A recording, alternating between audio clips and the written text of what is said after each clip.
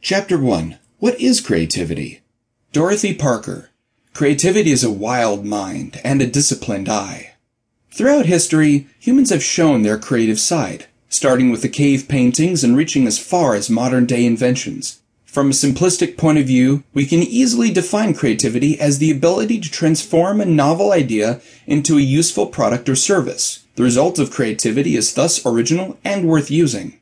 Creative people can be found all over the world, regardless of their culture, occupational background, or religious beliefs. No matter their origins, they are often defined by nonconformism, openness to ideas, and flexibility. Many studies have been dedicated to discovering the features that make people become creative. Various scientists have come up with the conclusion that creativity is based on the ability to generate original ideas. At the same time, one must be inherently curious and tolerate the uncertainty that surrounds certain ideas.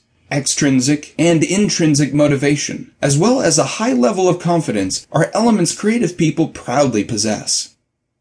Left and right brain thinking. Every person out there can take an idea and transform it into reality. However, the difference lies in the approach we take to achieving such an objective. Our approach is very much influenced by the way we perceive the world, our ability to make ingenious connections and generate solutions based on them. Left brain thinking corresponds to a person who is logical, rigid, and efficient. At the opposite side, there are the right brain thinkers, people who are rather creative than logical, flexible than rigid, and prone to emotions rather than efficient thinking. Right brain thinking has been linked to a higher level of creativity and innovation. The right side of the brain is indeed the creative half, while the left side remains dedicated to logic and reasoning. How does creativity begin? Children represent the greatest examples in creativity and innovation. Without being weighed down by prejudice, time pressure, and peers, children demonstrate their creativity in everyday life. They draw, play music, and invent new games as they go. However, as the years go by and children begin interacting with more complex social interactions, a large percentage of this inherent creativity is lost. In adulthood, very little is left and/or fostered. Creativity begins with the accumulation of knowledge. Humans have always had a drive towards discoveries and innovation, creativity being one of the many traits that stimulates new ideas to form and be transported into reality.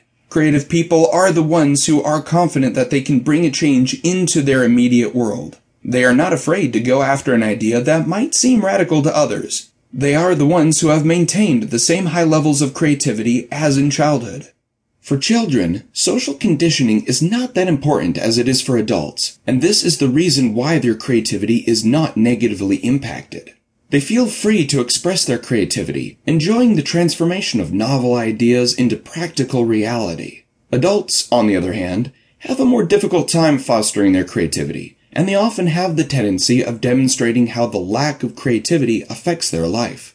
Yes, we become less creative as we reach into adulthood. This is because, for the majority of us, the left part of the brain becomes dominant. Logical thinking does not leave a lot of room for creativity. However, this does not mean the situation is permanent. We can easily develop our creativity by stimulating the right side of the brain with proper activities. What do studies have to say about creativity? A study published in the Annual Review for Psychology in 2009 stated that creativity is one of the key factors that drive civilization forward.